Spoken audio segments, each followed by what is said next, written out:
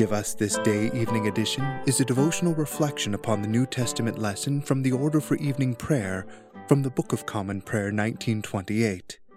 These reflections are written and presented by Father Charles Erlinson, who serves at the Church of the Good Shepherd Reformed Episcopal Church in Tyler, Texas. Today is Monday of the 6th Sunday after Trinity. The lesson is taken from Acts chapter 20, verses 17 through 38. And from Miletus he sent to Ephesus, and called the elders of the church.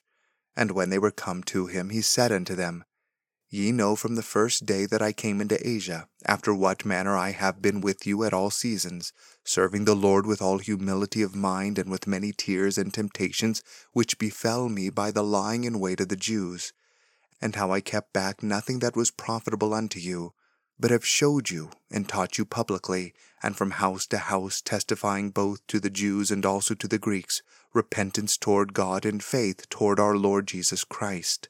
And now behold, I go bound in the Spirit unto Jerusalem, not knowing the things that shall befall me there, save that the Holy Ghost witnesseth in every city, saying that bonds and afflictions abide me.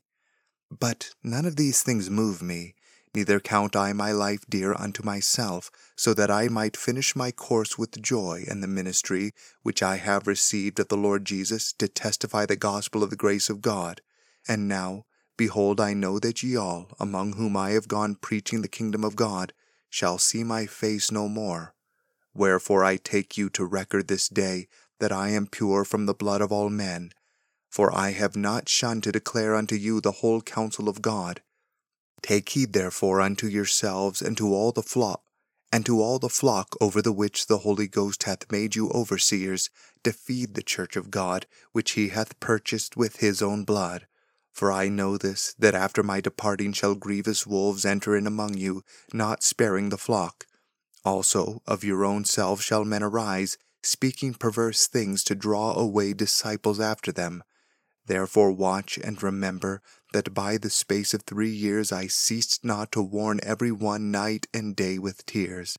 And now, brethren, I commend you to God, and to the word of his grace, which is able to build you up, and to give you an inheritance among all them which are sanctified. I have coveted no man's silver or gold or apparel. Yea, ye yourselves know that these hands have ministered unto my necessities, and to them that were with me. I have showed you all things, how that so laboring ye ought to support the weak, and to remember the words of the Lord Jesus, how he said, It is more blessed to give than to receive. And when he had thus spoken, he kneeled down and prayed with them all. And they all wept sore, and fell on Paul's neck and kissed him, sorrowing most of all for the words which he spake, that they should see his face no more. And they accompanied him unto the ship. I want to administer a test to you today. You may take all the time you want. In fact, the more time you take, the better. It's an open book test, book with a capital B, and you can look up anything you want. You are on the honor system, and I'll even let you evaluate yourself. You can ask for answers from others, although it won't do you much good. In fact, that reminds me of a Woody Allen joke. He said, well, when I was in school, I cheated on my metaphysics exam. I looked into the soul of the boy sitting next to me. Here's the test. Examine with me the way in which Paul lived among the Ephesians, and judge your relationships by what he reports. Here we go. You know, he writes, from the first day I came to Asia, in what manner I always lived among you. And here is that manner. Take time to meditate on each of these 10 ways in which Paul came to the Ephesians. I find it helpful to remember that each of these is an aspect of love. For the more imaginative among you, maybe you'll follow me in seeing these as the 10 fingers God has given me to love him by loving my neighbors. Number 1. Serving the Lord with all humility. At the center of Paul's ministry was a keen understanding that he was serving his Lord Jesus Christ. Paul, the greatest apostle, was at heart a servant, a diakonos, a deacon. To what degree is your life characterized by serving the Lord as his servant? Number 2. With many tears and trials which happened to me. As a servant, Paul was willing to do anything his Lord asked. Read 2 Corinthians chapter 11, verses 20 through 29, to see a sampling of Paul's tears and trials that he suffered for those he loved. How willing have you been to suffer whatever is necessary to serve those God has brought into your life? Number 3. I kept nothing back that was helpful.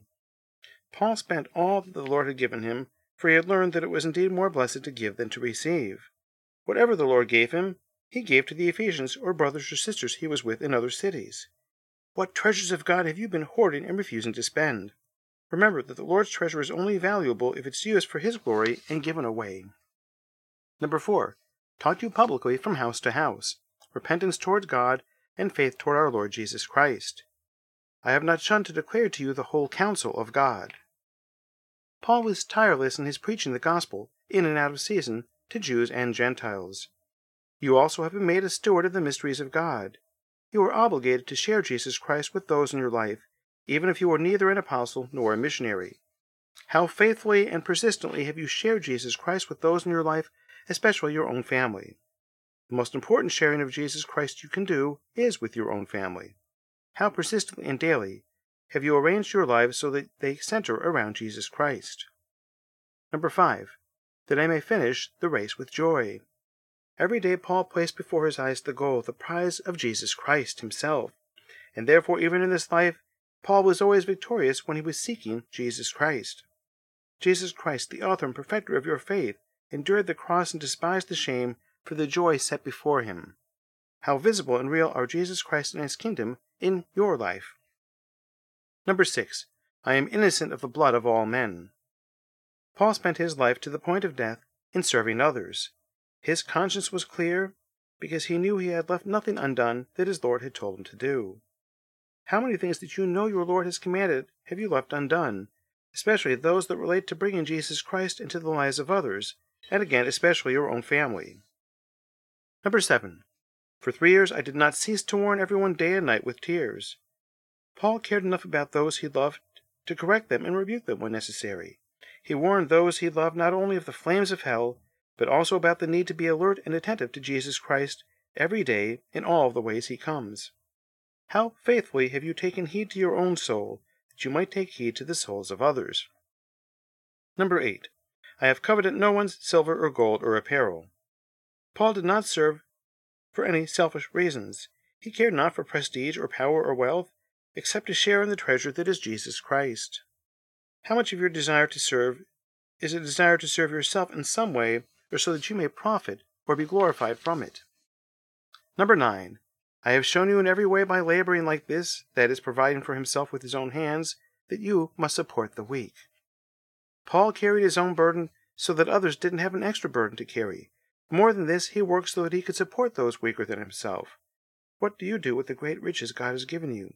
Do you spend it all on yourself, or do you use it for the good of others, especially those who are materially or spiritually poor? And finally, number 10, he knelt down and prayed for them. Almost every one of Paul's letters begins with the mention of his prayers for those he loved.